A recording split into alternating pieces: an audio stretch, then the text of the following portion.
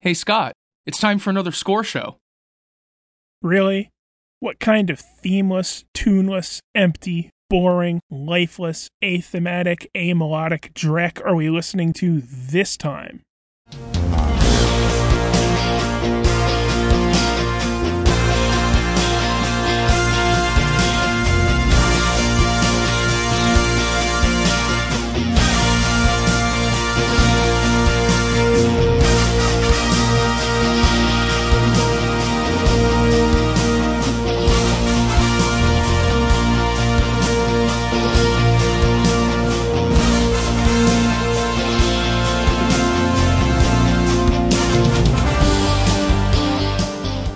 This podcast is a member of the Place to Be Nation family. Visit us at placetobenation.com, the only place to be in your pop culture world.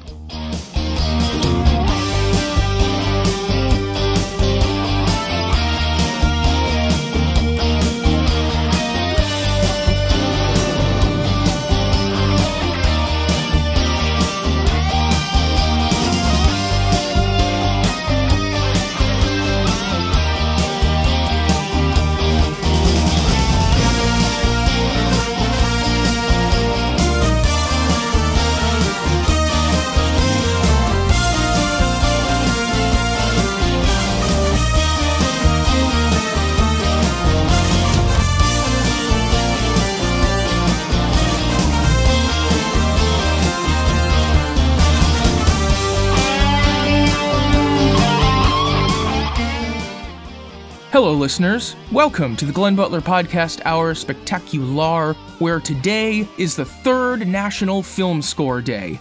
In honor of this auspicious occasion, we're going to try something a little different than we've done before.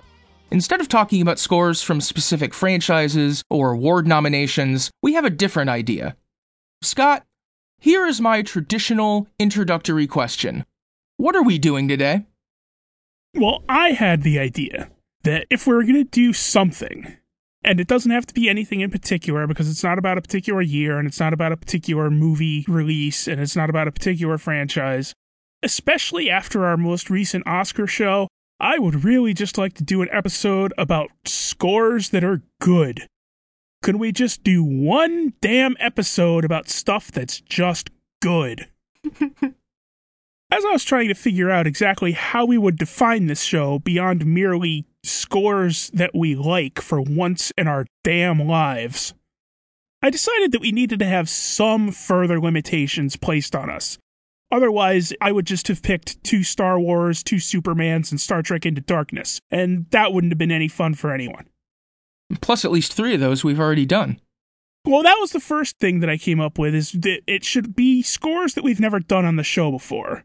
There's no point in just, talking about the Giacchino Spider-Man again, or talking about one of the Star Wars scores again. So it should at the least be new stuff that we haven't covered in the past. And I also decided that it shouldn't be the really super famous scores that everyone knows are great. You know, not Superman, not Indiana Jones, not Braveheart or Titanic or Lord of the Rings. Not one of those really super obvious choices. So these are scores that aren't necessarily at the top of everyone's radar, but scores that are just really good to listen to. And when I started trying to think of examples of just scores that aren't necessarily by the most super famous composers and not the most famous scores, the one that really came to mind first, that really came to define for me exactly what this show should be, is Bill Conti's score to Necessary Roughness.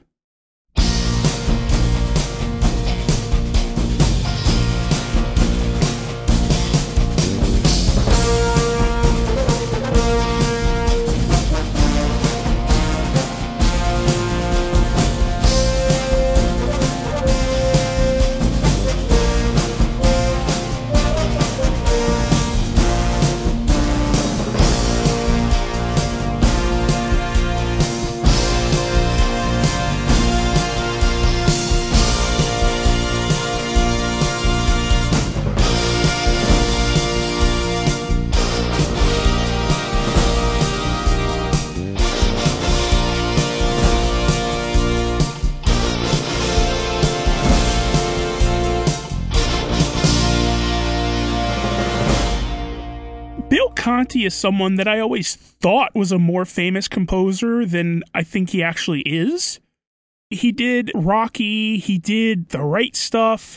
His North and South miniseries score is just outstanding. He composed the Academy Awards Orchestra for several years. I always imagined him as sort of among the top tier of composers, but my experience, now that I'm actually sort of in the score fandom to the extent that I am, is that he's not really considered among that group. And that may help explain why it took so long for this score to be released. They never put out a score CD for the movie when it originally came out, and even with all of the boutique labels going back and releasing anything that Jerry Goldsmith or John Williams ever put their name on, Necessary Roughness never got a CD release until 2014. I remember for a long time it was one of the only things that was still unreleased that I was really eagerly anticipating. There are, of course, some other reasons why it wasn't released until that late date. Different film studios have had different policies over time about whether they would contract with the boutique score labels. And Paramount Pictures, which made Necessary Roughness for a long, long time, would not open their vaults to any of these labels. That dam was finally broken in 2008 with Paramount by Lucas Kendall of Film Score Monthly. And if you look at the liner notes for Necessary Roughness, or pretty much any other release that comes out of the Paramount vaults, you'll probably see Lucas Kendall listed as an album producer. So a lot of that depends on who is in charge of the music department at a studio, which producers at which of these labels have a relationship or can foster a relationship with that person, and there's a lot of business stuff that goes on. There are some companies that open their vaults and then close them again. Sony recently did. And so anything that wasn't already under contract and in progress from Sony ain't happening now. Now, of course, that dam was broken, I said, in 2008, and this score came out in 2014, but there was a great deal of things that people had wanted for a very long time out of the Paramount vault. That being said, however, there were many Bill Conti releases, especially from the Varese Sarabande CD Club, for many of his scores that they were able to license during the 2000s. That well had dried up a little bit by 2014, so it was a little unique to see Necessary Roughness finally appear, but there are other reasons besides nobody thought of it, nobody liked it, to be fair. Well, I mean, it wouldn't be an unfair thought if nobody thought of it. This is a college football comedy movie starring Robert Loggia and Hector Elizondo and Scott Bakula as the quarterback, and also featuring Kathy Ireland and Larry Miller and Senator Fred Thompson and Rob Schneider and Jason Bateman and Sinbad. Oh God, I was hoping you wouldn't forget Sinbad. It is kind of an odd duck. I'm a big fan of it, but I can understand somebody from a boutique label who prides themselves on releasing elite scores from elite composers might sort of turn their noses up on this or just overlook it. But I'm a big fan of this movie and this score. I think the main theme to this score is just excellent. It's by turns in different tracks. It's fun, it's sweeping, it's epic. And it's a good thing that theme is so good because it's basically the thing that every single track is based on, other than like 2 or 3 of them. It does appear in a wide variety of guises and proves somewhat flexible. The thing that is unique to me about this score is the use of the electric guitar. It is incredibly prevalent. It is all over this thing. And usually when you hear electric guitar integrated into an orchestral score or a mostly orchestral score, it is not integrated well. It's used as sort of a small accent piece. Yeah, usually what they do is they just play the orchestral score and then they'll just lay a guitar on top of it as just sort of an accent over top of it, and it's not really integrated at all. But in this, it's just used as just another instrument in the orchestra. It's really, really well done.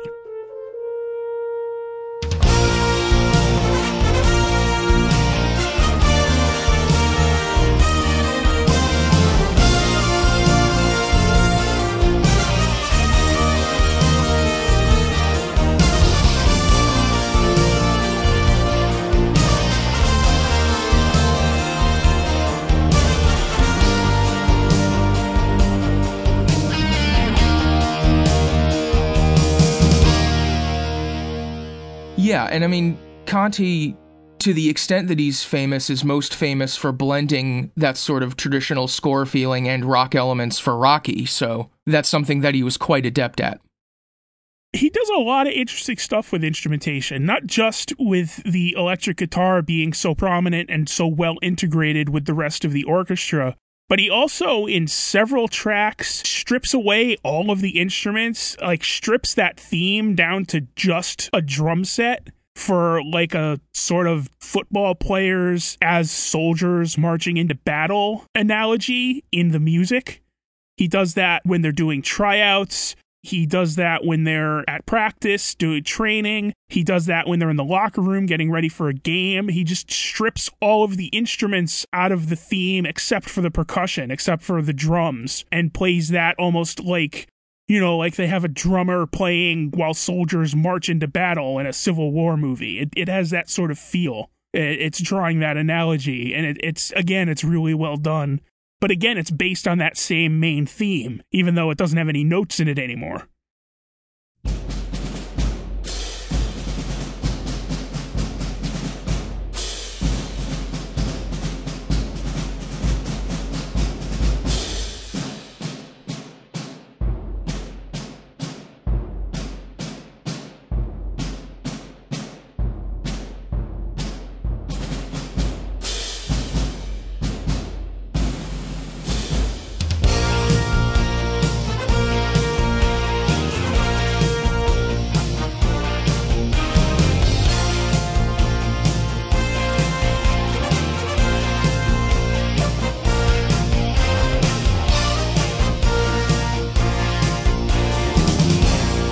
And another thing he does really well in this score is transitioning between evoking different feelings with the music, because he has the part that's just the drums that's trying to make you think of these football players as soldiers getting ready for battle. And then that transitions seamlessly into a big heroic rendition of the theme on the brass section. And that transitions seamlessly into a similarly heroic rendition, except now it's on the electric guitar plus the brass section.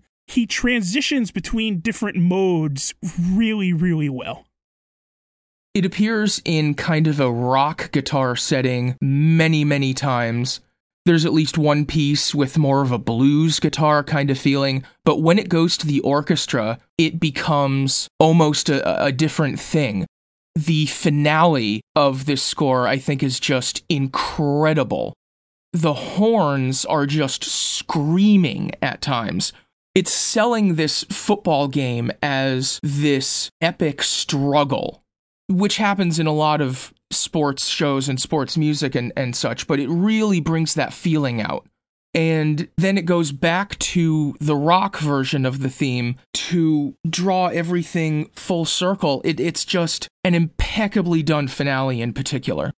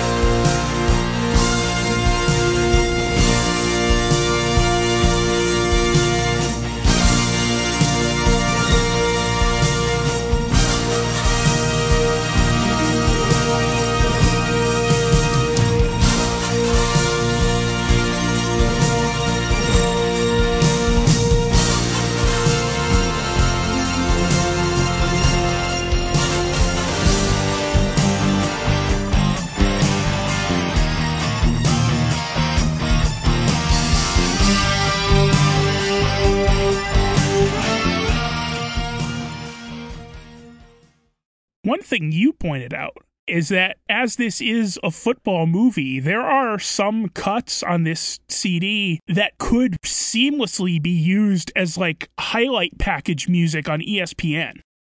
Oh yeah, there are so many. So that's another way where it just feels, everywhere he uses the theme, it just feels right. He uses it for like one person out on their own and it feels right. And then he uses it for the players getting ready or practicing whatever and it feels right. And then he uses it in the middle of the game and it feels right.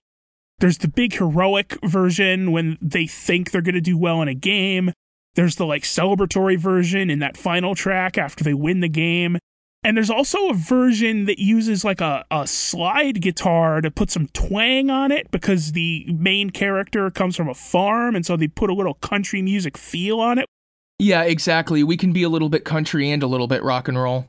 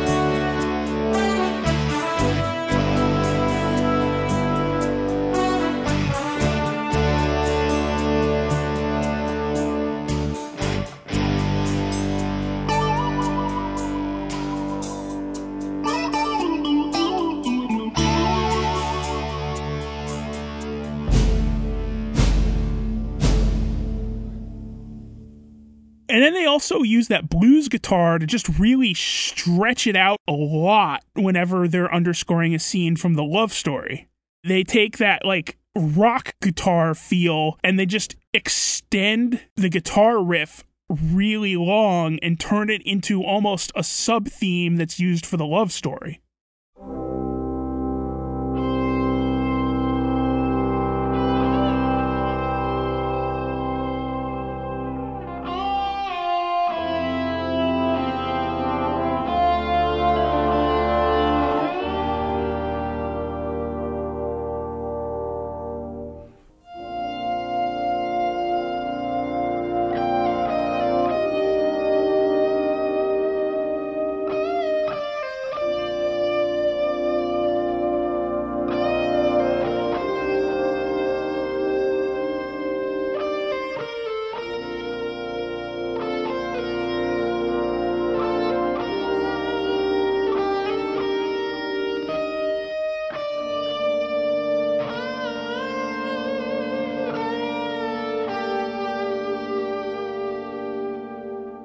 And they also do really similar stuff for this, like the sad scenes after they lose the game or whatever. It's really, really, really well done. Basically using this one theme for everything in the movie, from the victory to the defeat to the happiness to the sadness to the celebration to the love story to the breakup in the love story. And it's all built around the same theme, and you'd think it would start to sound repetitive, but it just doesn't because it's so good. It's just so entertaining. Exactly. If you're going to have one theme all over a score, it better be a good one. Exactly. Well, if your first thought when we decided to do this show was Necessary Roughness, my first thought, the one I thought of instantly when we decided we were going to do a show about things we actually like, was The Fountain by Clint Mansell.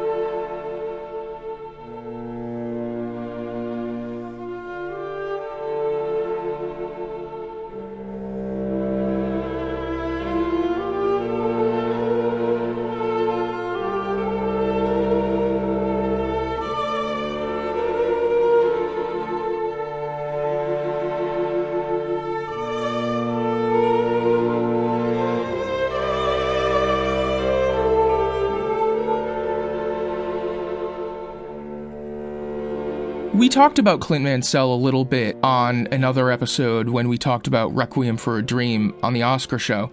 He was, at one point in his life, the lead singer for Pop Will Eat Itself, but he has found a home over the years as the house composer for Darren Aronofsky. The Fountain is a somewhat confounding film, which I think may be Darren Aronofsky's specialty. It has 3 different storylines that by the end of the movie you think maybe aren't actually different, that take place in radically different time periods, all of which star Hugh Jackman. And Mansell's score for this movie I have found hypnotic. I have found it endlessly compelling. It actually took me a couple of listens to really clue into it, because a lot of the melodic material that develops along the course of the score begins in ways that are drawn out and played in different ways than they are in featured forms later on. And so after a couple of listens, I really kind of clicked into it. When I first got into this score around 2008 or 9, I swear I played this thing on repeat for about 6 months. I could not get enough of it for a long time. The opening of the score is a really lonely, tragic reading of the main theme for violin. This score is primarily performed by the Kronos Quartet, a string quartet, also featuring Mogwai on guitars and bass. And the playing by the quartet on this score is amazing. That opening cue, after I clicked into it, draws me in every time. And that theme appears several times over the course of the score. There are a couple other ideas that come in over the course of it that are played around with, that combine with each other in some subtle ways at times. And then it all comes together in a huge epic finale as the 3 storylines of the film kind of culminate and maybe come together depending on exactly how you see the movie and whether or not you read the associated graphic novel. But the climax of the score, I truly, truly love. The music pauses at a couple of points for story reasons, but then it just explodes in these huge chords. Still just on string quartet, guitar, percussion, but it achieves this huge, huge sound.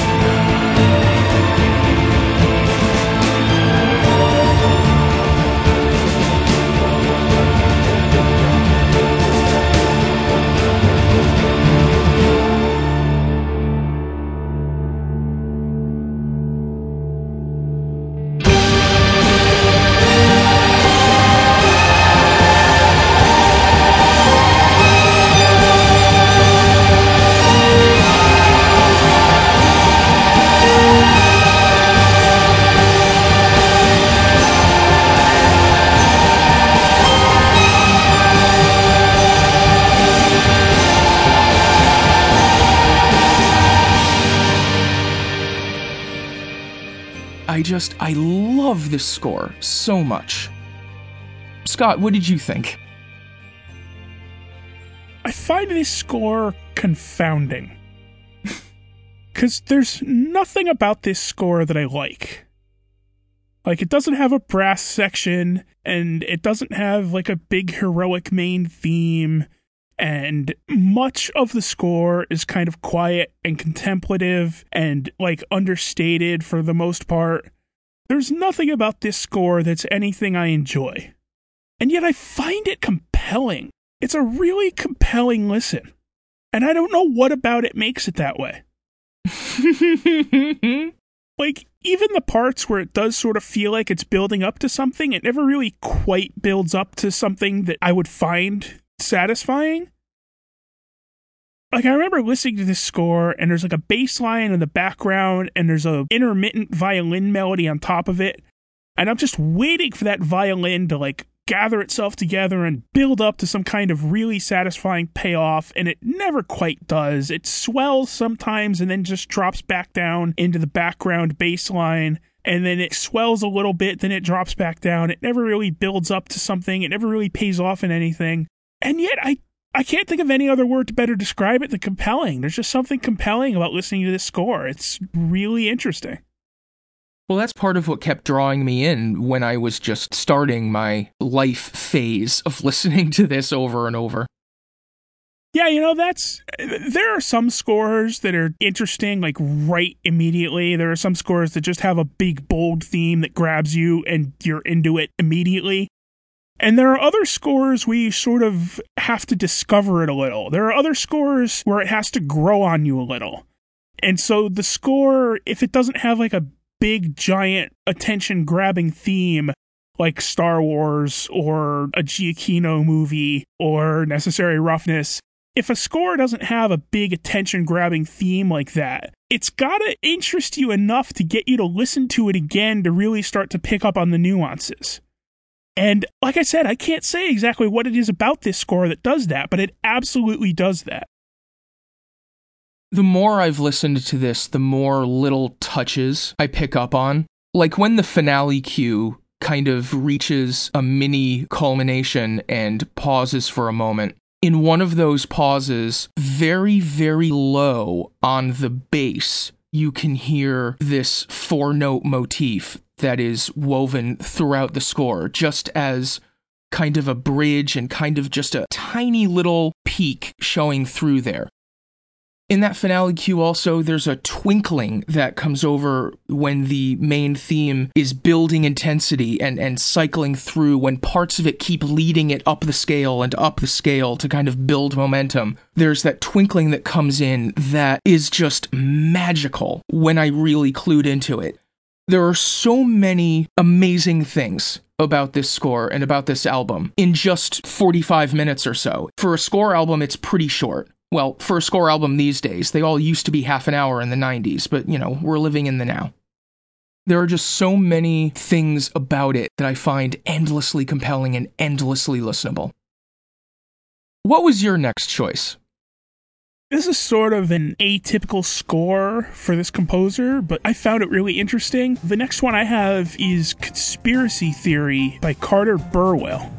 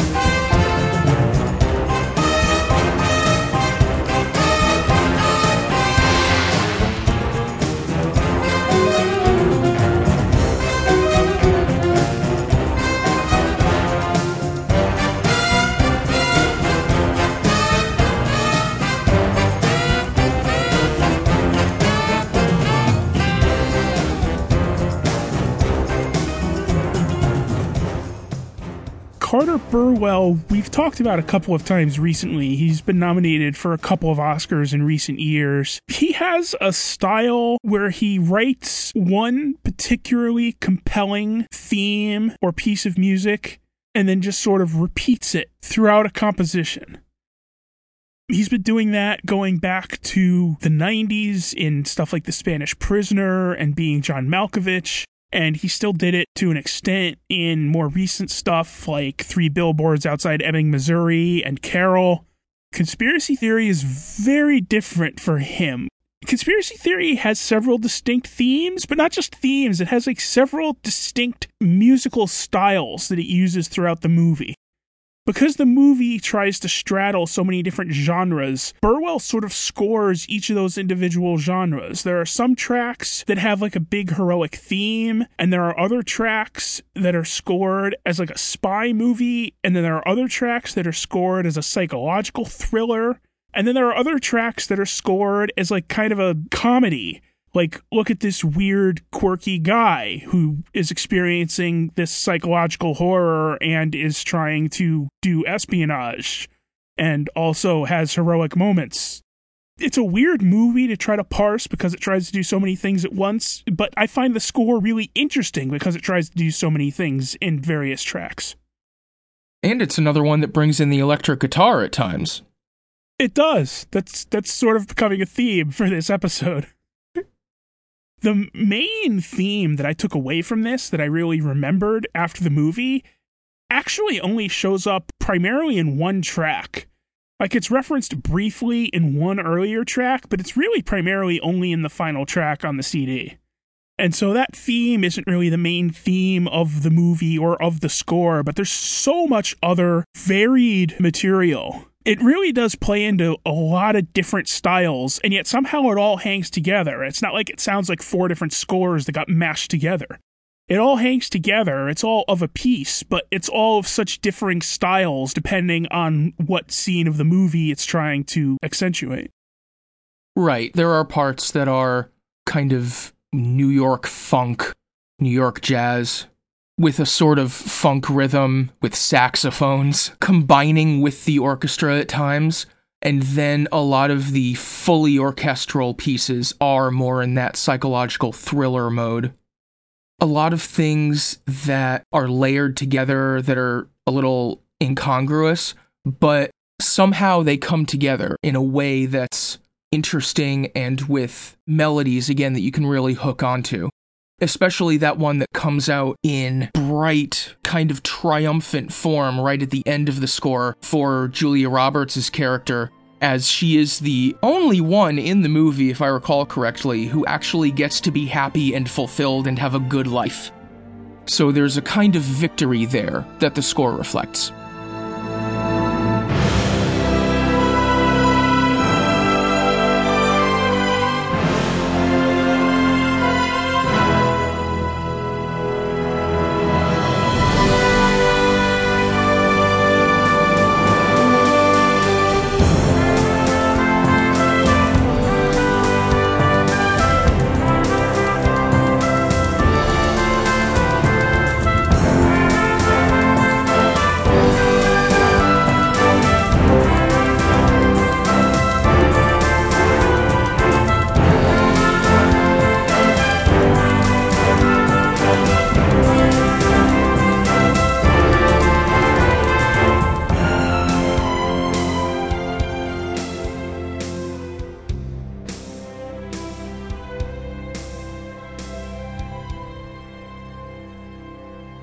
Yeah, I'm normally not the biggest fan of, like, psychological thriller music, or even necessarily of, like, spy movie music, but all of this, not only is it just really interesting and well done, but also because the score is doing so many different things, it's not like there's 12 tracks in a row of just psychological thriller score.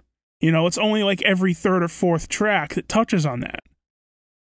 And it's really interesting because it tries to do so many different things. It's almost like it has a different main theme for each aspect of the film. Like, there's a theme that's used in the parts that are sort of a spy movie, and there's a theme that's used in the parts that are psychological horror. And there is, like you said, the big heroic theme that's used primarily at the end of the movie. And there is another theme that's used as just like the sort of generic, look at this weird guy, this is a comedy about a weird guy, ha ha ha. You know, before we go to the next scene where it's psychological horror again. And so that could very easily just wind up being a confused mess. And the fact that it's not, that it all hangs together and it all works, I think really says a lot about the skill that went into composing it. Yeah, it's all pulled off with a great deal of skill and class. It's a very good listen. Well, speaking of psychological thrillers, I too find it a little hard to get into thriller scores sometimes because often there aren't those big pieces to kind of hook you, or at least to hook me. But one that I really, really appreciate which is a smaller score for a smaller movie, is Columbus Circle by Brian Tyler.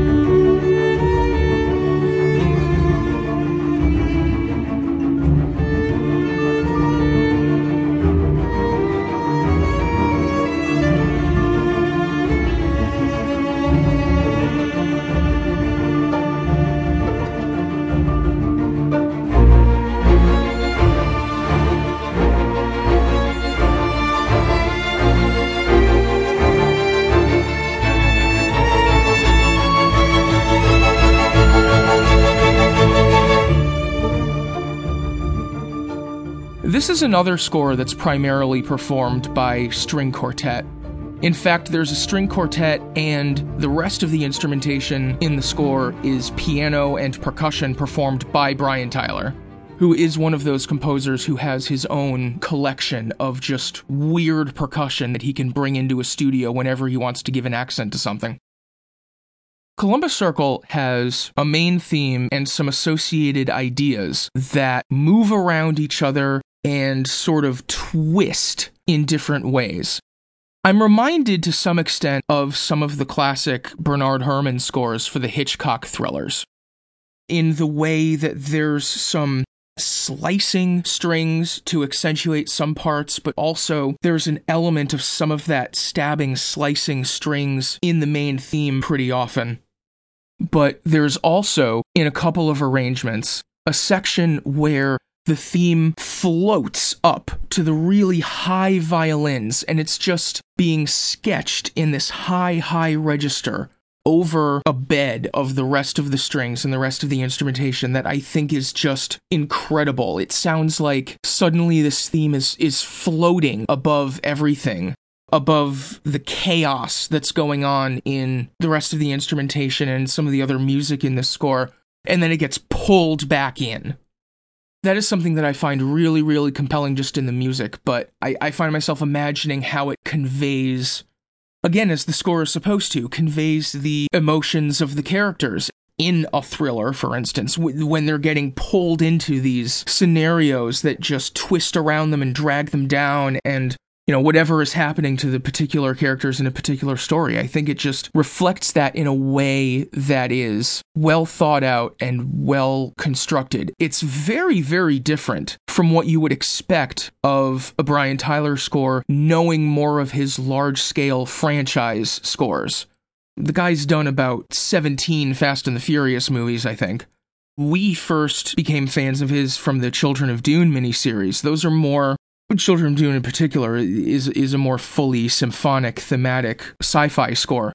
But this, I feel, is very, very different from that sound, but it still carries some of his signatures, and the way that theme is reused and twisted around, especially in the very long finale piece, I think draws together all of the ideas in the score, puts a button on them, has a bit of brightness at one point, but we're pulled right back into the thriller aspects. It again has that main theme on the high floating violins.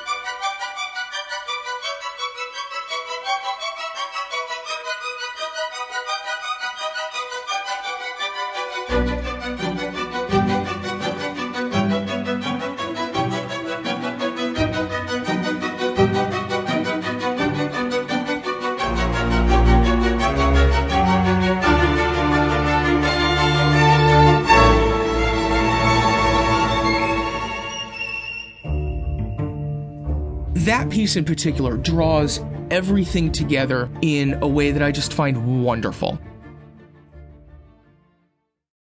Anyway. Do you really want me to talk? I feel kind of bad now. Well, you could change what you were going to say. I found this score really hard to get into. A couple of the earlier tracks I was sort of starting to get into. They had some good energy to them. I enjoyed them. But then as it got further into the score, everything just felt very slow, and I don't want to call it plotting, but like very deliberate. Everything was very slow and deliberate, and nothing really had a lot of energy or anything that I could really hook into to, like, as a way in. And so I felt like most of this score just sort of passed me by. And like, even though I was listening to it and trying to analyze it and trying to evaluate it, I still feel like the whole thing passed me by without me really taking much notice of it.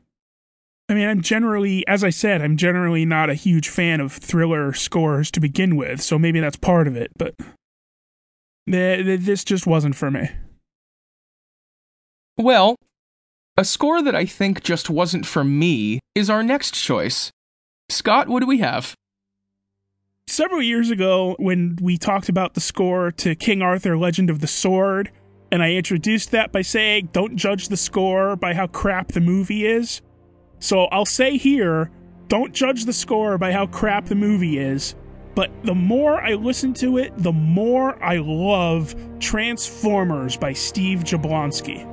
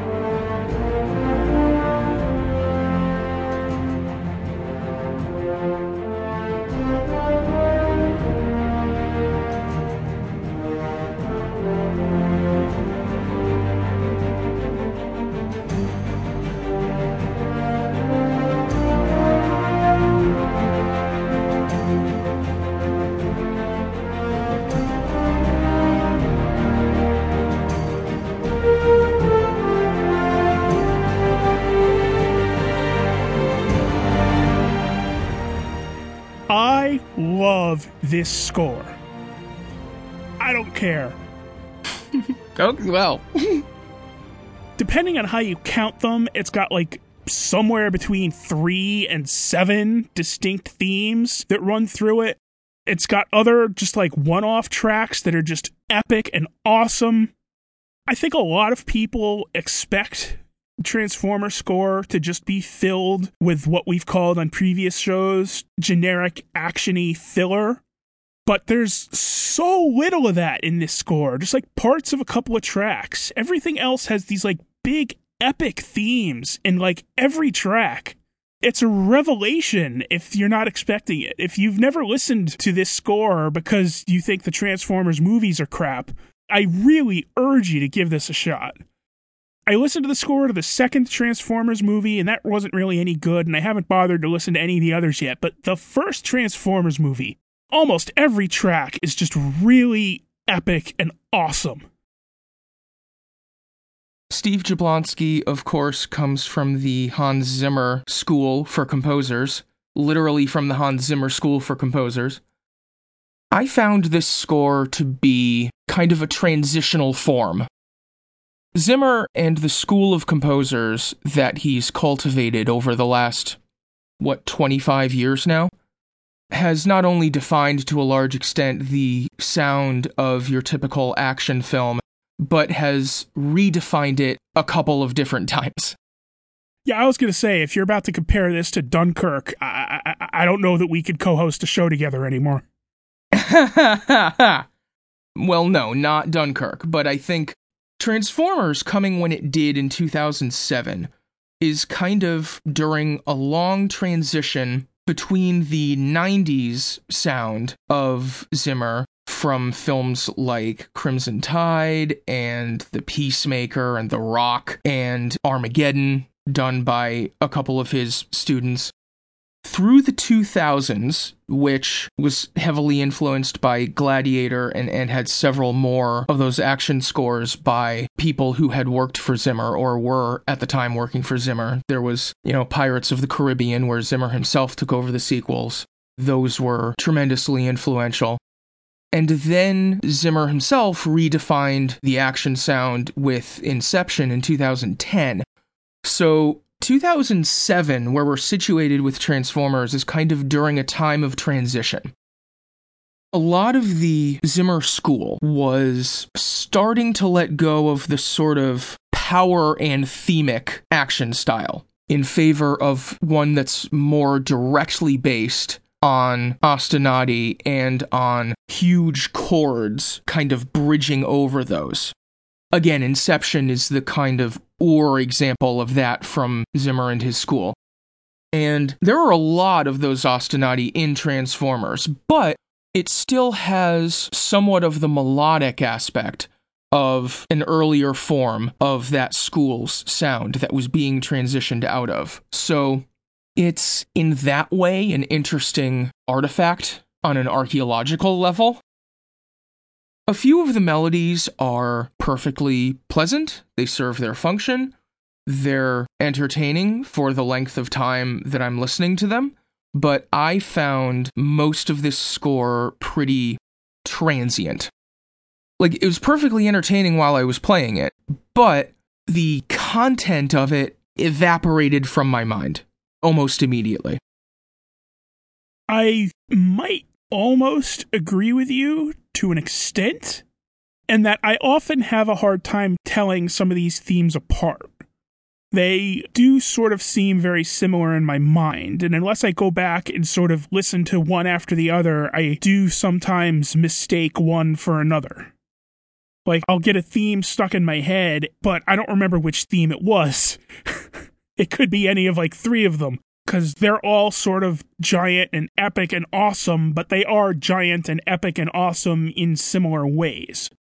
Which I don't necessarily have a problem with, because as I said, they're giant and epic and awesome. But if you're trying to do, like, thematic storytelling, like a John Williams Star Wars movie, it would be a problem if you can't remember which theme is being played and where it originated from and what it signifies. Yeah, that's one big criticism that I would have of this sort of style of action score. There are things that are big and epic. There's choir all over the place. There are those big melodies at times, but it feels like it's not telling a story over the course of a score. It's just, this particular scene needs to be epic, so we're going to place something on it that's stereotypically epic. It's not growing out of anything. It's not developing from anything. A lot of it is just moment to moment. Here's an action scene, put some big action music on it. Here's an epic shot, put some choir and some big chords on it. It's kind of needle-droppy stuff at times. I don't know if they're actually trying to do thematic storytelling, because I'd have to go back and like watch the movie, and I don't really have any plans to do that. Good Lord, no. Are you kidding me? I mean, I think the first Transformers was the best of those movies, but it still wasn't great. But, I mean, it's not like these are just one-offs that they put over a particular scene and then never bring back. These are themes that are brought back and referenced later on. Like, track 1, they introduce a big, epic, awesome theme. And then track 2, they introduce a Decepticon theme that sounds sort of sinister and menacing. And then track 3, they introduce another big, heroic, awesome theme. And then track 6, they introduce another big, heroic, awesome theme. And they do bring those back. Whenever the Decepticons are doing stuff, they bring back that Decepticon theme. The 2 tracks on the CD that feature the Sam character both have the same pattern to them. They're built the same, they're structured the same, they have the same motifs in them. Well, they have the same temp track from American Beauty, but all right. When you get into the battle tracks toward the end of the CD, which you would expect to just be generic action filler, it's mostly not. They do bring back the other themes. They bring back the Decepticon theme. They bring back all 3 of the big heroic themes in various places. It's not just, here's a big epic piece of music for this particular scene. They are themes that are brought back and repeated later on.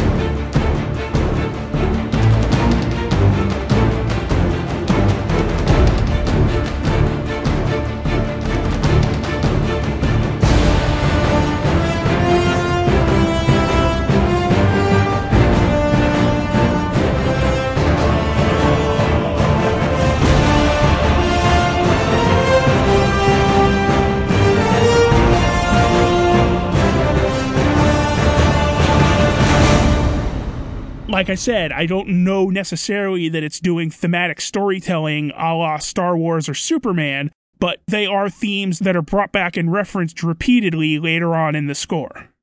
And like I said, they're all giant and awesome. Have I mentioned this score is awesome? Once or twice, maybe. I also really appreciated how Jablonski plays some of the themes primarily on the strings.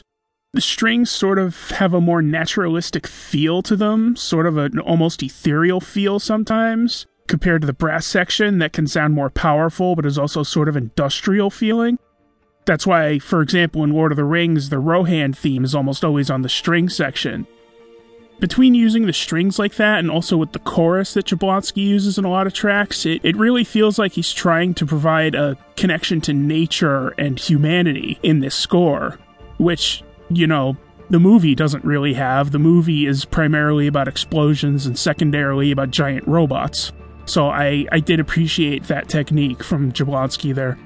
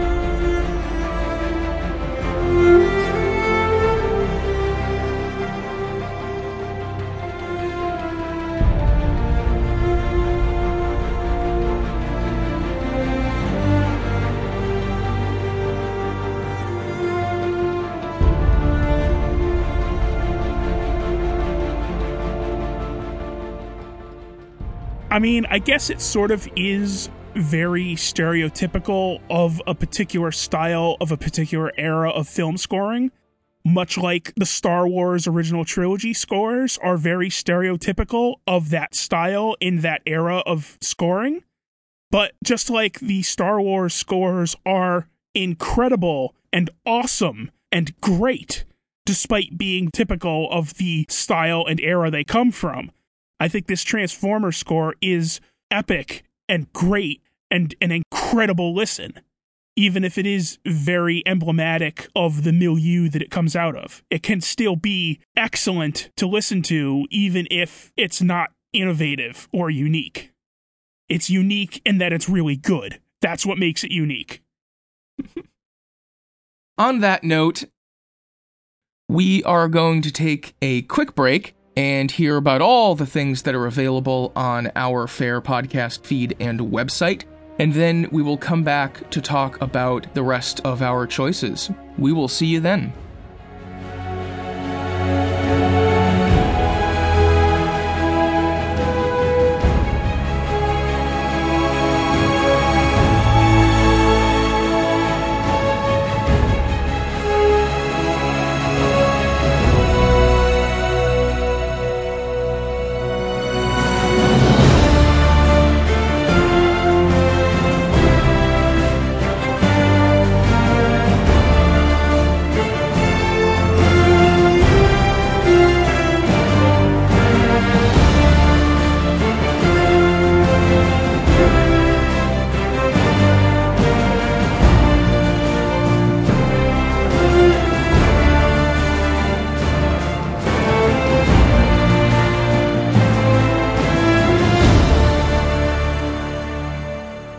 Promotional consideration paid for by the following. Place to Be Nation's JT Rosero and Chad Campbell here. We want to let you know that we have over 24 podcasts available on iTunes, Stitcher, Google Play, and PlaceToBeNation.com. We now offer them to you on two great feeds. On the Place to Be Nation Wrestling feed, we dive into topics running the gamut from today's WWE to the glory days of yesteryear and the ins and outs of the territory days. In addition to our full-length shows, we also deliver to you special pod blasts on topics old and new. The Place to Be Nation Pop feed is a veritable treasure trove of great content, offering tremendous shows covering the land of movies, television, life, comics, and sports, brought to you by the most knowledgeable and insightful folks in the podcast world. You can find all of these current shows, plus archives of our previous podcasts over the past 8 years as well, by subscribing to our feeds on iTunes. And while there, be sure to rate and leave feedback as well. All of these shows, plus others available at PlaceToBeNation.com, where we cover pro wrestling, sports, movies, comics, plus in-depth stretch projects and more. Be sure to support our site by using www.PlaceToBeNation.com/Amazon while doing your online shopping. And be sure to join us at our forum at Bigelow34.proboards.com for all sorts of wrestling, sports, and pop culture discussion each and every day, where you can make your voice heard. We also want to thank our friends at Bonehead's Wing Bar, ProWrestlingOnly.com, and TheHistoryOfWrestling.com. Be sure to follow us on Facebook, Twitter, Instagram, and Tumblr as well. PlaceToBeNation.com, the only place to be in your pop culture world.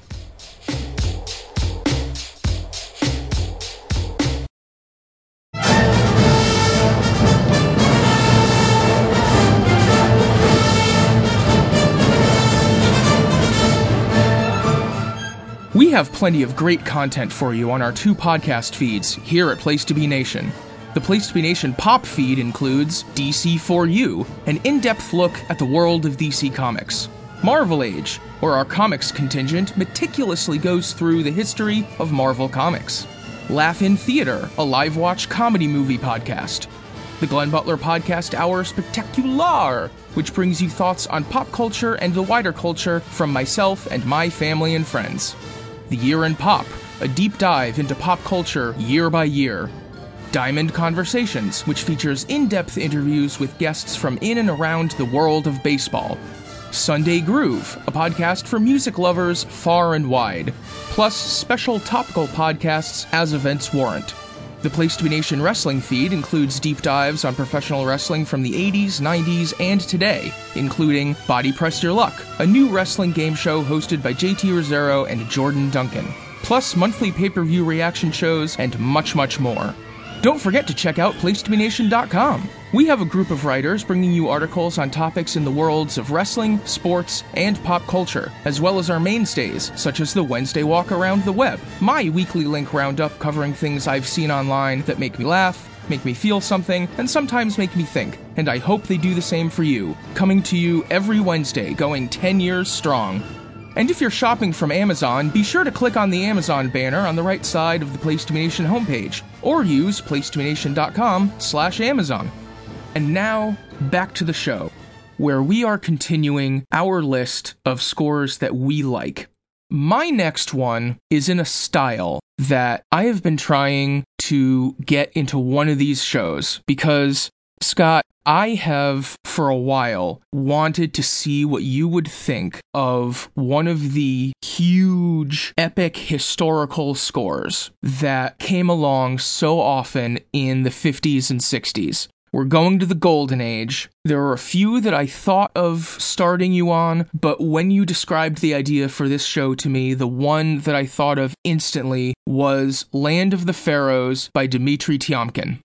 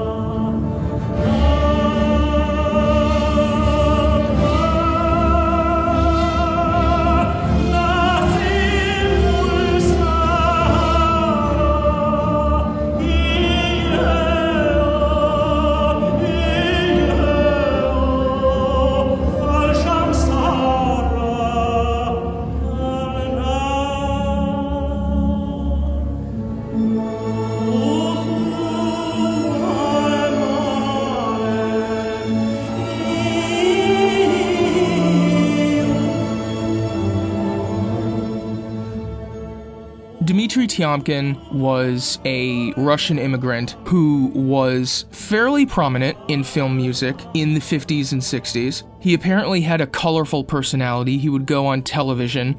For Land of the Pharaohs, he did a lot of the press tour because a lot of the cast was relatively unknown, other than Joan Collins. It is a story about ancient Egypt, obviously, about a pharaoh who becomes obsessed with building the pyramid as a monument to himself, and the building of the pyramid, the death of the pharaoh, the conniving of, I believe, Joan Collins' character to take over Egypt, and then the way that that gets twisted on her.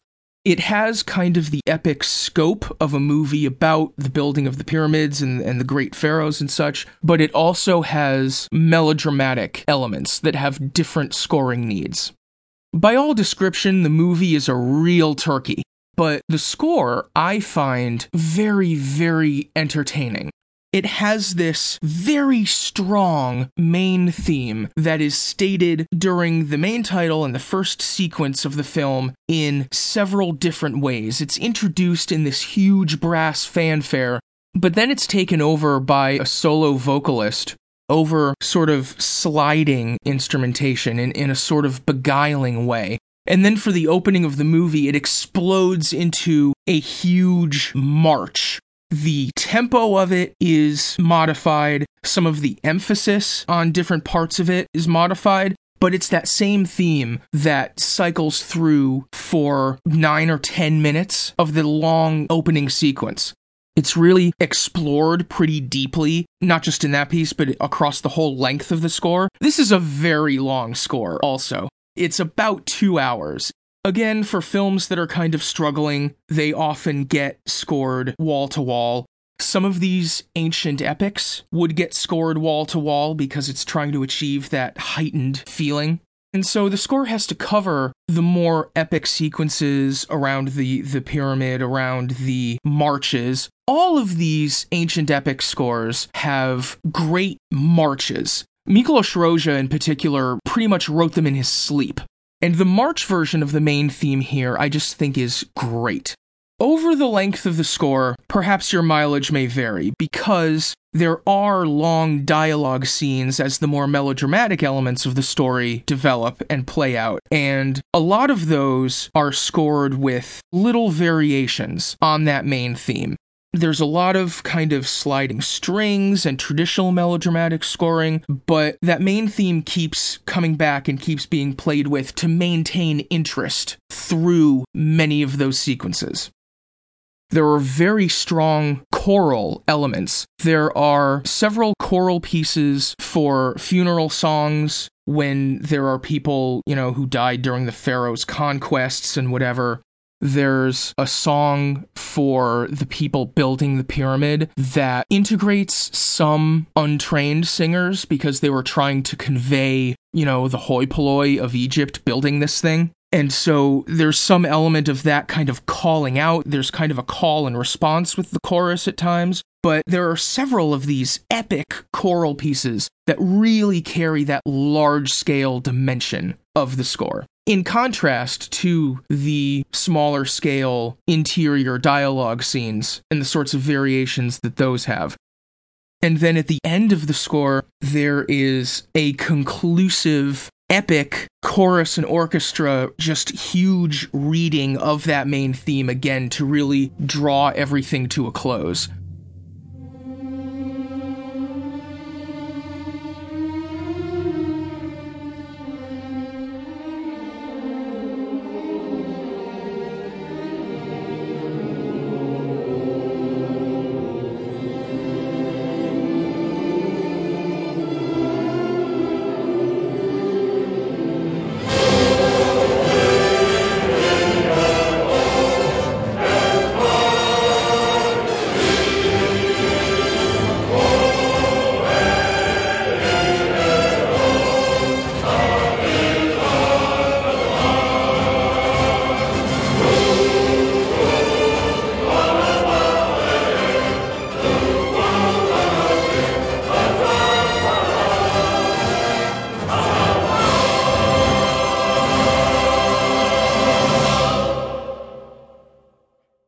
This theme and this score across a great deal of its length, I just find immense, basically. It encompasses a lot, and it holds my attention certainly for a long time, and the big, grand versions of that theme I just love. Scott, why did you hate this? Well, that's maybe not... I don't know, you just want to pick up? This score, for me, is sort of the exact opposite of The Fountain. Like, everything about this score is something I like. It's got the vocal tracks, it's like very focused on huge brass renditions. I like the theme, I like the scope of it, I like the epic feel they're trying to achieve. And yet there's just something about this score that just doesn't click with me. It just, something about it feels slightly off to me. I think part of it is just because it was so long. I think maybe if it was edited down to like an hour, I might have enjoyed it more. But on the other hand, there's just, like the first track or two, I did really enjoy. Where they have that theme, and they play it on the brass primarily. And it's got that like really 50s and 60s sounding brass where it's like really distorted. You know, the way that the brass sounded in scores from the 50s and 60s that they don't really do anymore. And I really like that part.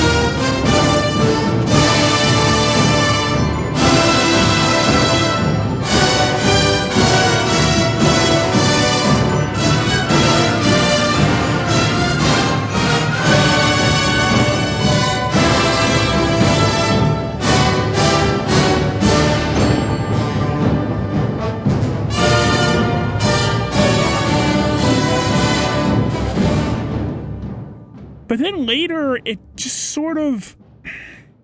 It feels like it's constructed wrong. Like, you're ideally looking for, like, something to build up and then reach a crescendo and then have some sort of denouement on the end.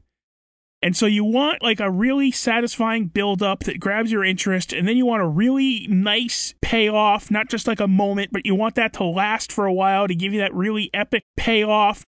And then maybe a little bit on the end where it tails off or fades back down or whatever.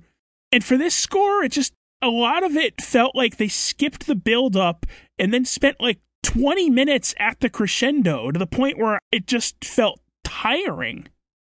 And then there were a lot of the tracks, like you said, once you got later in the score, when they got away from the big epic parts, those tracks sort of felt more unfocused.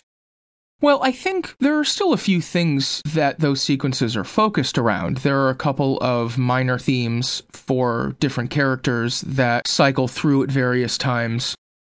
I mean, obviously there are sections that aren't my favorite, but I feel that the parts that really hook me so hard that I developed a great affection for this score. I would say there are tracks in this that I really like. And there are pieces of this, not necessarily entire tracks, because this thing has like 15, 20-minute tracks in some sections. But there are pieces in this that I really do genuinely like a lot. But the score as a whole, as an entirety, as a full composition, it just doesn't click for me the way that I want it to. And the way that I feel like it should, given all of the ingredients. Like, all of the sort of ancillary aspects that are usually things that I really love in scores, it just never really adds up for me in this score. Like I said, there's a couple of tracks that are good, there's some pieces that are really good, but as a full composition, it just turns me off in a way. So if that's a score that turned you off, why don't you talk about a score that turned you on? Well, this is another one that you're just going to dismiss because it is sort of a stereotypical offering from a particular era of the Zimmerlings. And I like it for a lot of the same reasons that I like the Transformers score, so, maybe I just have a type. The next score I have on my list is The Time Machine by Klaus Badelt.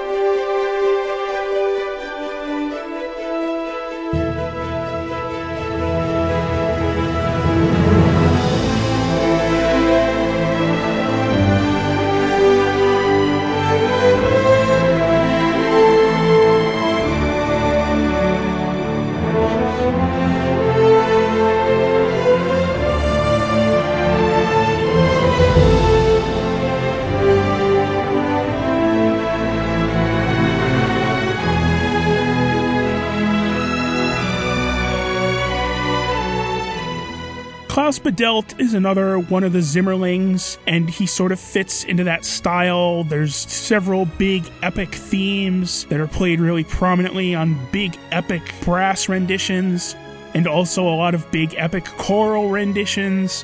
So, I guess you can dismiss it similarly because it's just sort of a piece, and it just sounds like everything else coming out of that school, but again, it differentiates itself because it's really good. It's really entertaining. It just sounds awesome.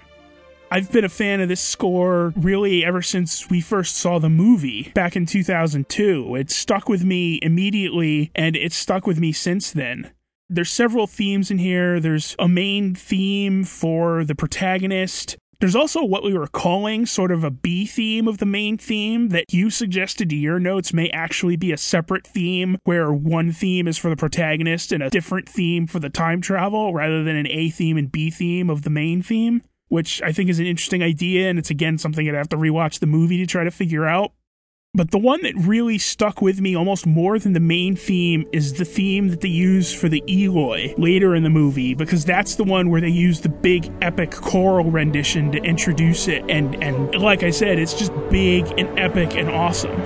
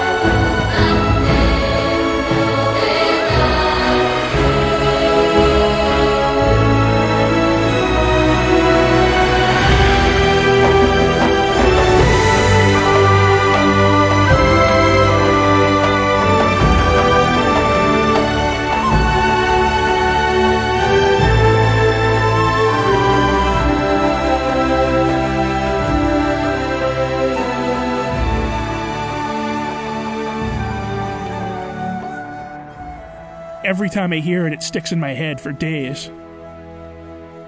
That Eloy theme reminds me for all the world of some ad for, like, exotic vacation packages. It's not a bad theme. I don't not enjoy it. It feels very stereotypical. And that's not always a bad thing, but it does. I'm not dismissive of this score at all. I don't think that this score is as much in the wheelhouse of all the Zimmerlings in this era as you make it out to be. Really? Because it is pretty similar to the Transformers score in a lot of ways. I don't find it that similar at all. I think there are many pieces that have a much bigger influence from Jerry Goldsmith, including the big time travel sequence. There isn't a very strong synthetic element except for a couple of pieces late in the movie with the Morlocks. There isn't a sort of ostinato-dependent style that would filter in over the course of the 2000s, but I don't think the main theme for the movie, as big as several of its arrangements are, really falls into the sort of power ballad milieu that the Zimmer folks were in around this time either. The score itself is, to a large extent, traditionally orchestral. The big sequences, the main title, that time travel sequence, are orchestrally based. There's other percussion that comes in and some other instrumentation that comes in later on during the Eloy sequence, and during the Morlock sequence there's other sort of darker stuff and different percussion and such, but the main body of the score I find very solidly orchestrally based. It's a much more traditional score than I think a lot of the Zimmerlings were doing for action films around this time. So much of this score is based around the A and B themes, as we were calling them. There's also a love theme that is fairly touching in some of its arrangements. There's that Eloy theme, so it has different shades that it can sort of switch between. So nothing really becomes monotonous, and every time that main theme or the B-side have very strong presentations, I feel is just very... I keep using the word compelling on these score shows, but it is. The two tracks that combined make up the main time travel sequence have really, really incredible variations on a lot of the base material of the score. It really kind of weaves everything together and has a great, I don't even want to say action-oriented, because that's not the action section of the film, but a great kind of high energy, high emotion sort of feel that is just very, very interesting, very, very entertaining, very, very compelling. In a way that I specifically didn't find Transformers. Also, in the aspect of sort of thematic development, the themes are used many times in many ways, rather than maybe brought back once or twice, often with the same instrumentation. There's variation here, there's development here. The theme for Guy Pearce, the protagonist, by the end of the film, is appearing on the shakuhachi flute, which is another very stereotypical element for scores of this era, but that's a James Horner influence, not a Hans Zimmer influence, so that's okay. But the main theme, which has been on orchestra so many times in so many different ways, by the end of the film, as Guy Pearce is staying with his new love interest, it's appearing on the shakuhachi flute, which has been associated with the Eloy in the whole latter portion of the film, so there's an element of storytelling there, there's an element of activity on the part of the score that I think is what really separates the truly good scores in my mind. Well, I think you're being unnecessarily dismissive of the theme development in Transformers, but you're right, it's not really on the same level as the variations that Badelt uses in this movie. On the other hand, other than like the main theme, A and B, and the love theme, and the Eloy theme, and like, I don't even know if there's a theme in the Morlock material or if it just sort of is all in the same style, and that is what designates it as the Morlock material. There are fewer themes used in this than there are in Transformers. But, you know, I'm me, so my favorite parts of this are when the themes are big and huge and epic. The use of the main theme during the time travel sequence, the Eloy theme, the two times where it's really prominently featured, just awesome to listen to. Let's move on to another score that I find quite entertaining and that most of all I find fun. And that is The Return of Dracula by Gerald Fried.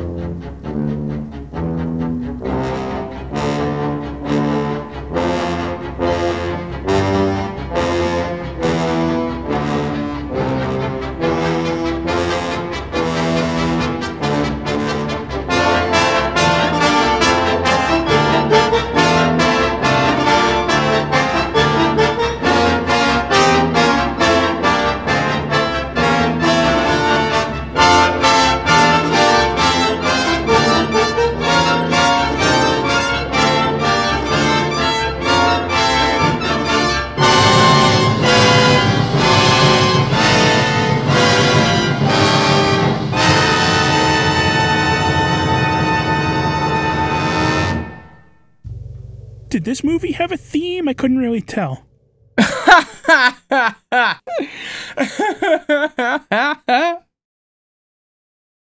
There are several great Dracula scores in the history of film scores.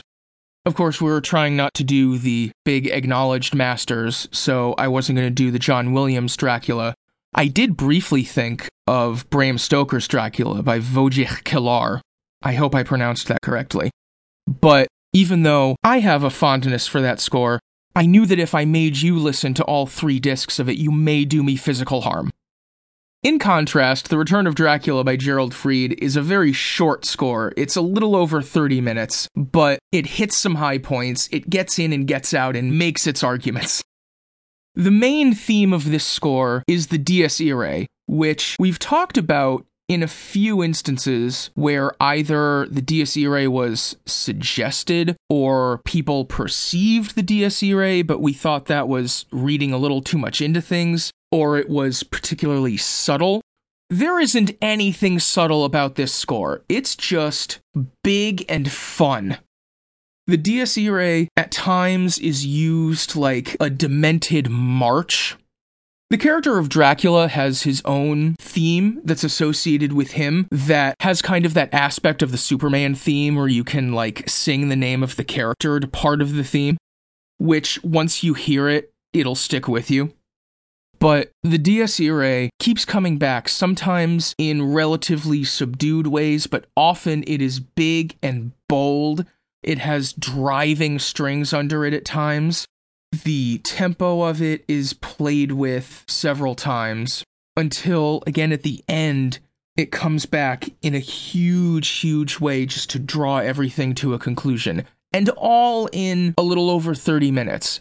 It's something that I find really entertaining, and that it's something else that I thought would be good to have on this show in particular because it's so fun and because it's so active. So, what did you make of it?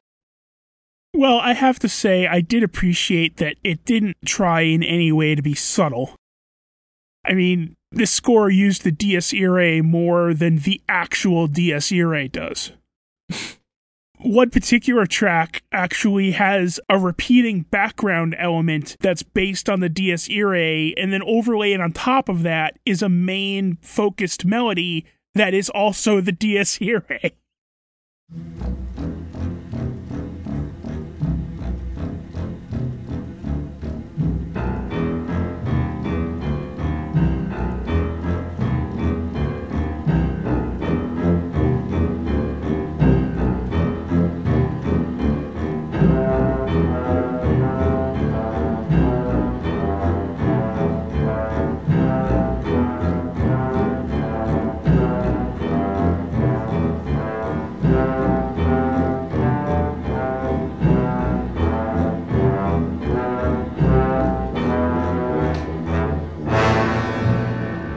So, I mean, they're not pussyfooted around at all with this, and that's pretty interesting to hear.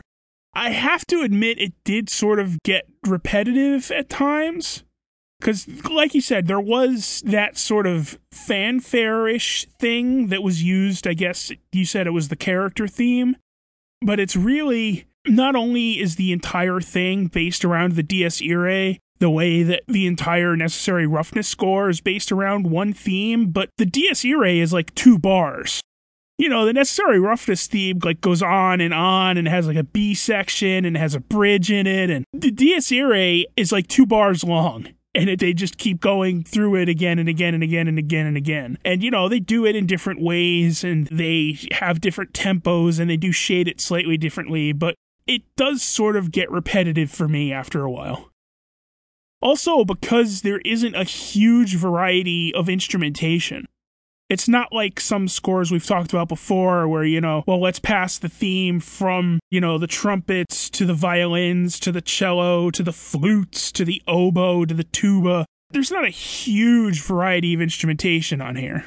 So that's another way where it doesn't really vary very much. Well, it's the fugue for Dracula that gets passed around the instruments more. You know, there are times when it starts on the tuba and passes to the strings and passes to the horns. The Dies Irae does do that less.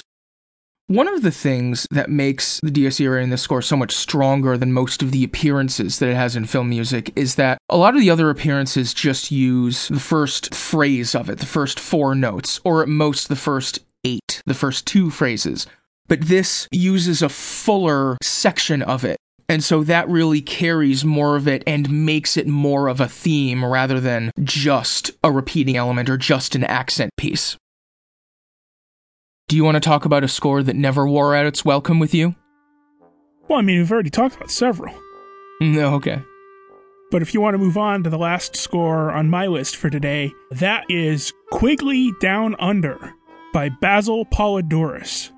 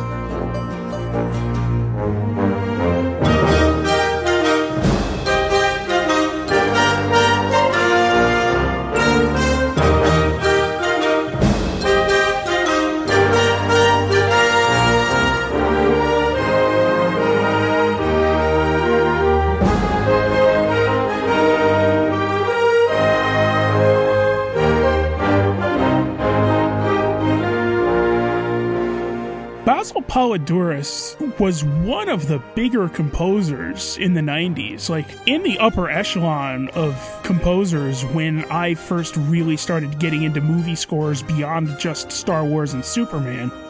But I don't really hear him mentioned that much these days. He did several really big scores. He did The Hunt for Red October. He did a lot of really good stuff in the 90s, and Quigley is one of his best, in my opinion. I wouldn't recommend going back and watching the movie. I can't imagine it holds up well at all. Yeah, probably doesn't. This is a movie where Tom Selleck plays an Old West rifleman who goes to Australia because he is hired by white colonialist Alan Rickman to exterminate the infestation of native Australians that live on his land. It's one of those movies where, like, their heart was in the right place, but I can't imagine it stands up very well these days. Yeah, I just realized, thinking about the movie again to talk about this score, that the only way that the filmmakers could imagine a Western movie where the Western hero is defending native people against imperialists is to move it to Australia and make all the imperialists British. Yeah, there's a certain amount of white saviorism in the story, and there's a certain amount of, well, now we solved settler violence against Native Australians. So don't go back and watch the movie unless you know what you're getting into. But the score is incredible. This is another one that's majorly focused on just a few themes. Like, really, for all intents and purposes, it's built on one main theme. And there's a second theme that's also used, but it feels so of a piece with the main theme that I didn't even realize it was a separate theme until you pointed it out to me.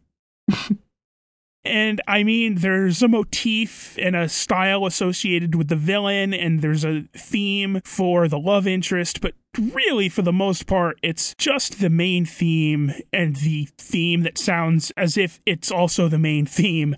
And they're just incredible. The main theme, in its various guises, appears as sort of a jaunty, folksy little ditty for the comedy aspects of the film, basically. It's playful. It has sort of a ragtime rhythm underneath it. But in other places, the theme is transformed into a completely traditional Western theme. And I mean traditional Western theme in the sense of the 50s and 60s Westerns before Ennio Morricone changed the game, where it sort of blossoms at one point into this huge, expansive treatment of the theme, the way that a lot of the old great Western scores did. The other theme that you mentioned comes in as the movie proceeds, and it's more of an action-oriented theme. It appears in a gentler rendition a couple of times, but its real featured moments are in the action scenes toward the end of the film, and in those sequences, the guitar playing underneath is astonishing. Like, with the tempo that they keep up with in terms of the action material that the orchestra is playing, I don't know how their fingers didn't melt. It's really very damned impressive.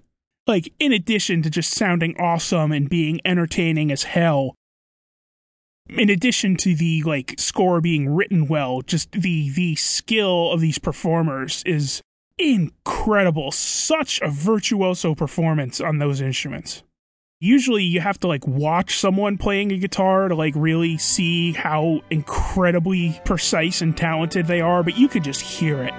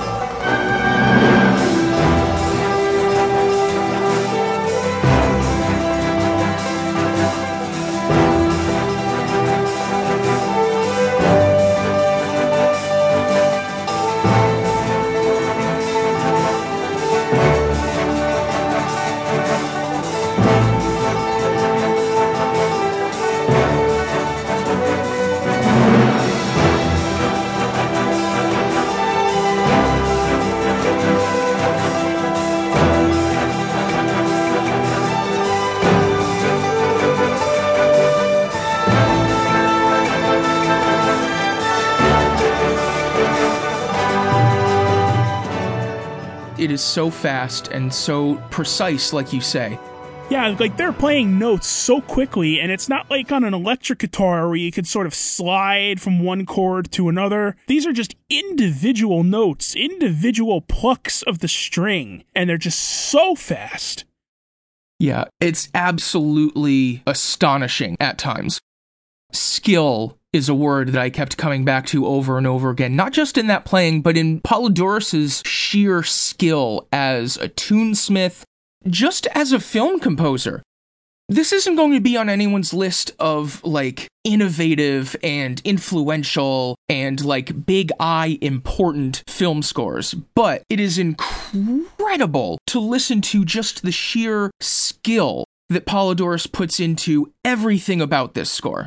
From the construction of the themes, to the different moods that they convey at different times, the parts that he wrote for those virtuoso players we're talking about. There are just so many different aspects of this score that are pitch perfect. Even the more minor themes he uses, there's a piece that he uses to sort of represent the native Australians, and there's a piece to represent the British Army, which shows up a couple of times, that it just fits perfectly. Like, once you hear it, you just can't imagine any other piece of music serving that role. The love interest starring opposite Tom Selleck in this movie was it Laura San Giacomo, I think? Yeah. Her backstory in this film is the tragic loss of her baby, and she has this theme that sounds like a tragic lullaby. It's this kind of lilting melody at times that is so perfect for that character and that backstory.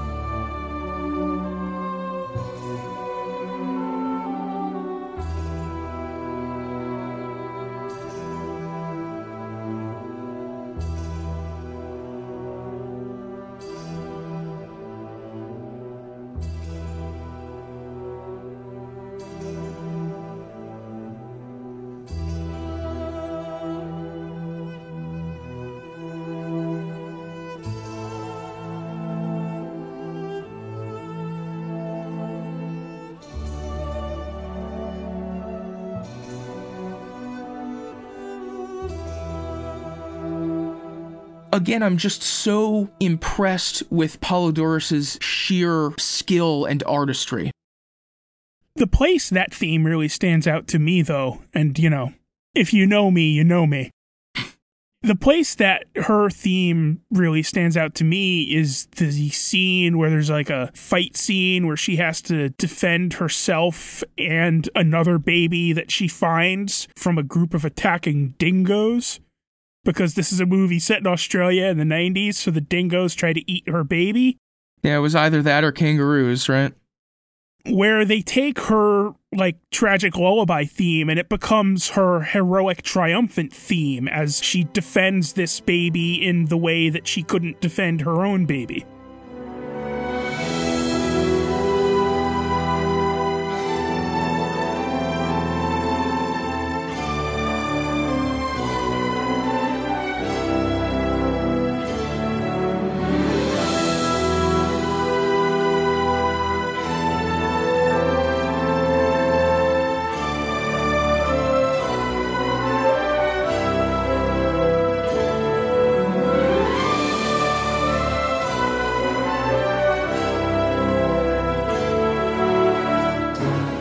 Just everything in this movie just works so well.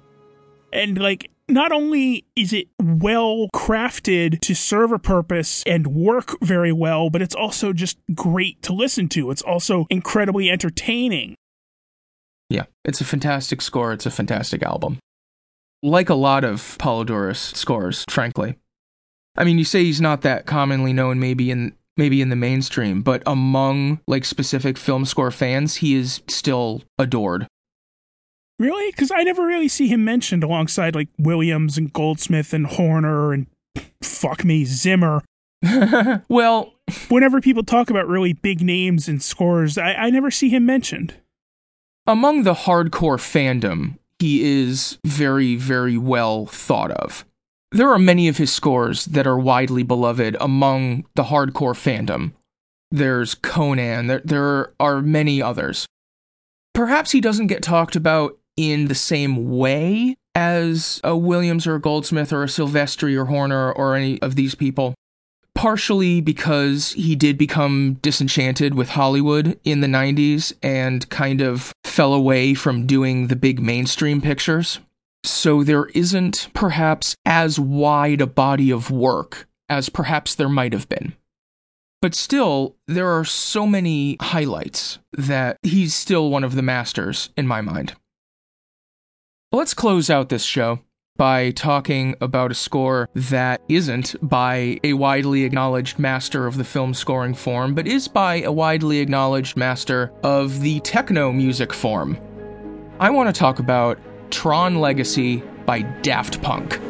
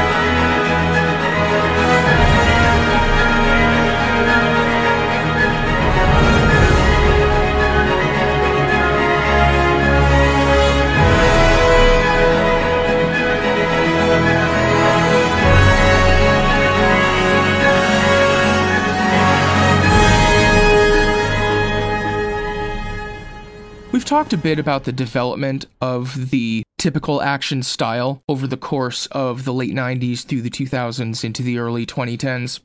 Tron Legacy by Daft Punk, in association with Joseph Trapanese, who was hired to be a collaborator with Daft Punk as a film composer who knows more how to deal with the orchestra than Daft Punk particularly would. Tron Legacy is, in some ways, the quintessential 2010s action sound, in a milieu that was defined also in 2010 by Inception, and oft imitated. It shares some aspects. It shares that heavy reliance on ostinato. It shares some of those huge totemic chords that are kind of overbearing over some of the other music. But it was written and developed and recorded at the same time. It's not imitating it, it's just something that was in the air, almost. And does it in a way that I find quite preferable and quite, again, compelling. I don't have a huge thesaurus on this. Because there is a fantastic main theme that is introduced in the overture for the film and is brought back time and time again over the course of it in different ways, in ways that start small and get huge and epic at times, at ways that are sensitive and ways that are more directly action-oriented. One main feature of this score, because it's by Daft Punk, is the integration of the orchestra with the synthetic elements that are more the Daft Punk milieu. And that marriage is done extremely, extremely well.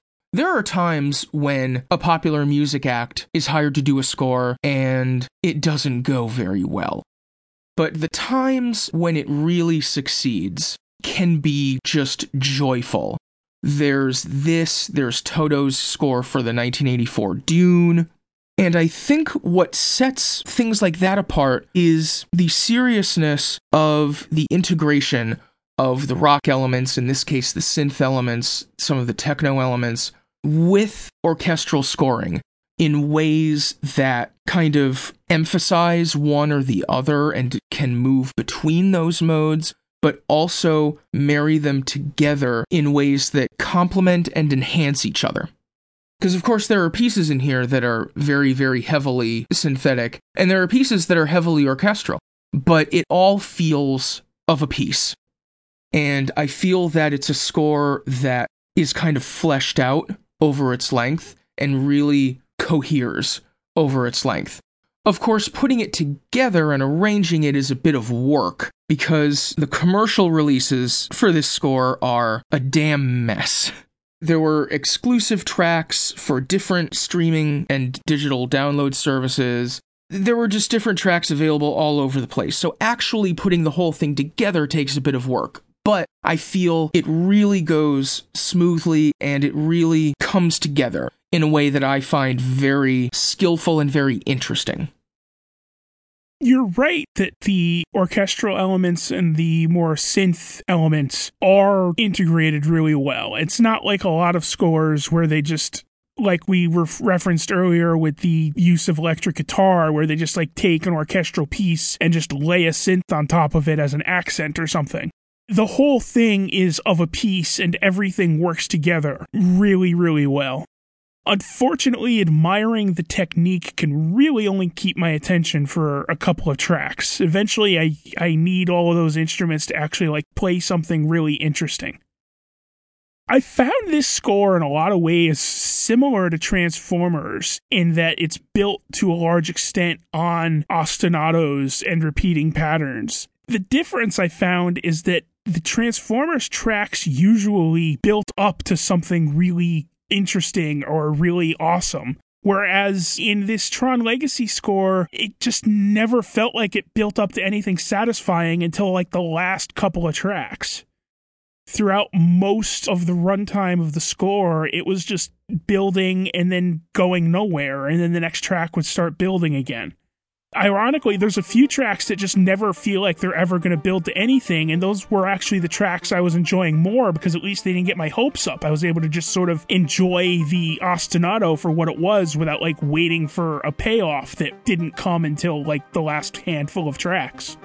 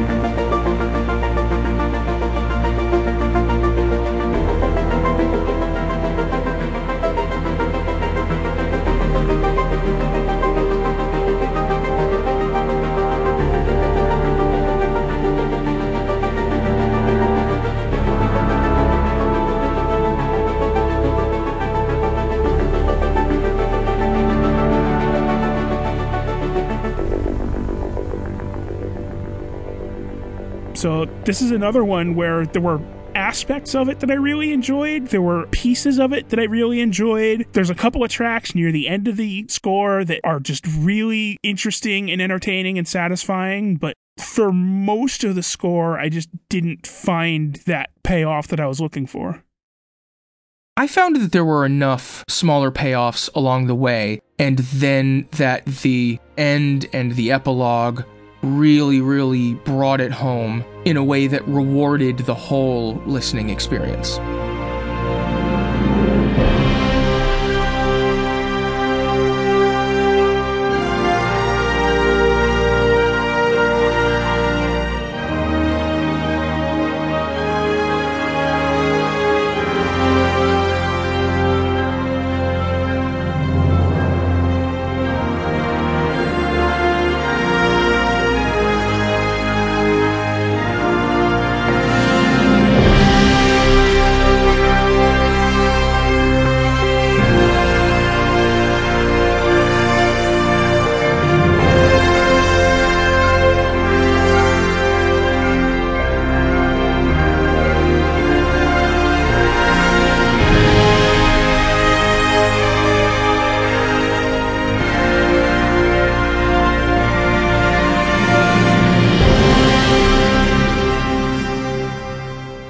So that's just a different impression of it that I got.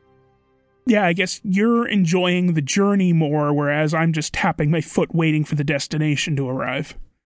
Quite possibly.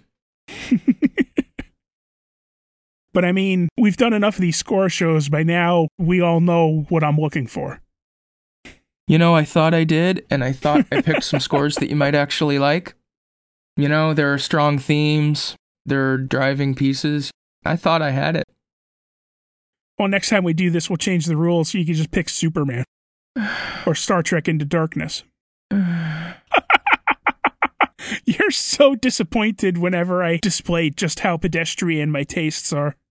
I'm constantly worrying about my tastes being too pedestrian.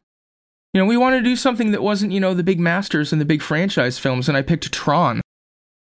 I picked a college football comedy. The college football comedy was like the reason that I wanted to do this. Like, what show can we do where I can talk about Necessary Roughness? Because I just want to talk about how good Necessary Roughness is. Yeah, what are we going to do, a retrospective on the scores of Scott Bakula films? Hey, have you ever heard Major League Back to the Minors? All right, I think that will draw us to a close here. Scott, where can people find you to tell you about the scores that they actually like? Well, you can find me on MySpace at Spectacular Scott, because I have my own space. A space of your very own. I'm proud of you.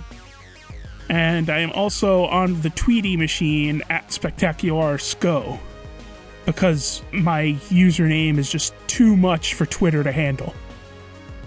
If anyone would like to find me on the lines, I am at Glenny Bunn on several different services. If you would like to reach me with comments, questions, suggestions for the show, In the meantime, find me on PlaceToBeNation.com every Wednesday at 9 a.m. Eastern Time in the United States, with the Wednesday Walk Around the Web, a weekly link roundup of articles and digital items that I find interesting or informative or hilarious, and I hope you do too. I'm not sure when we will have our next episode of this fair show, but I dearly hope that we will see you next time.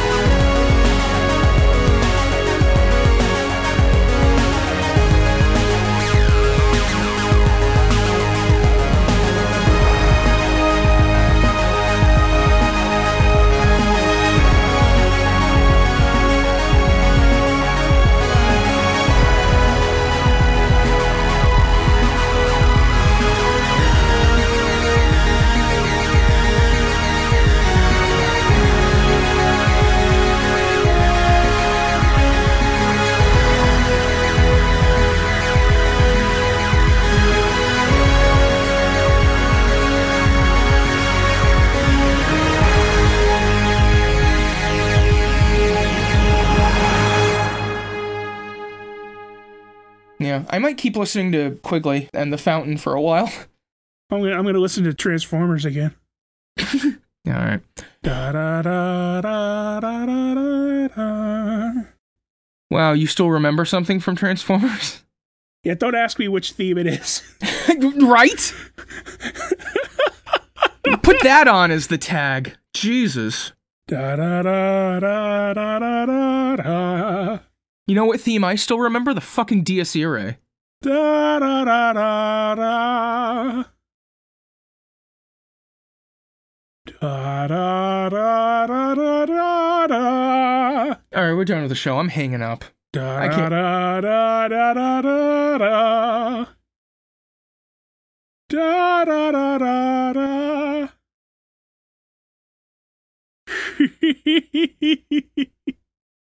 Oh, where's the stop button?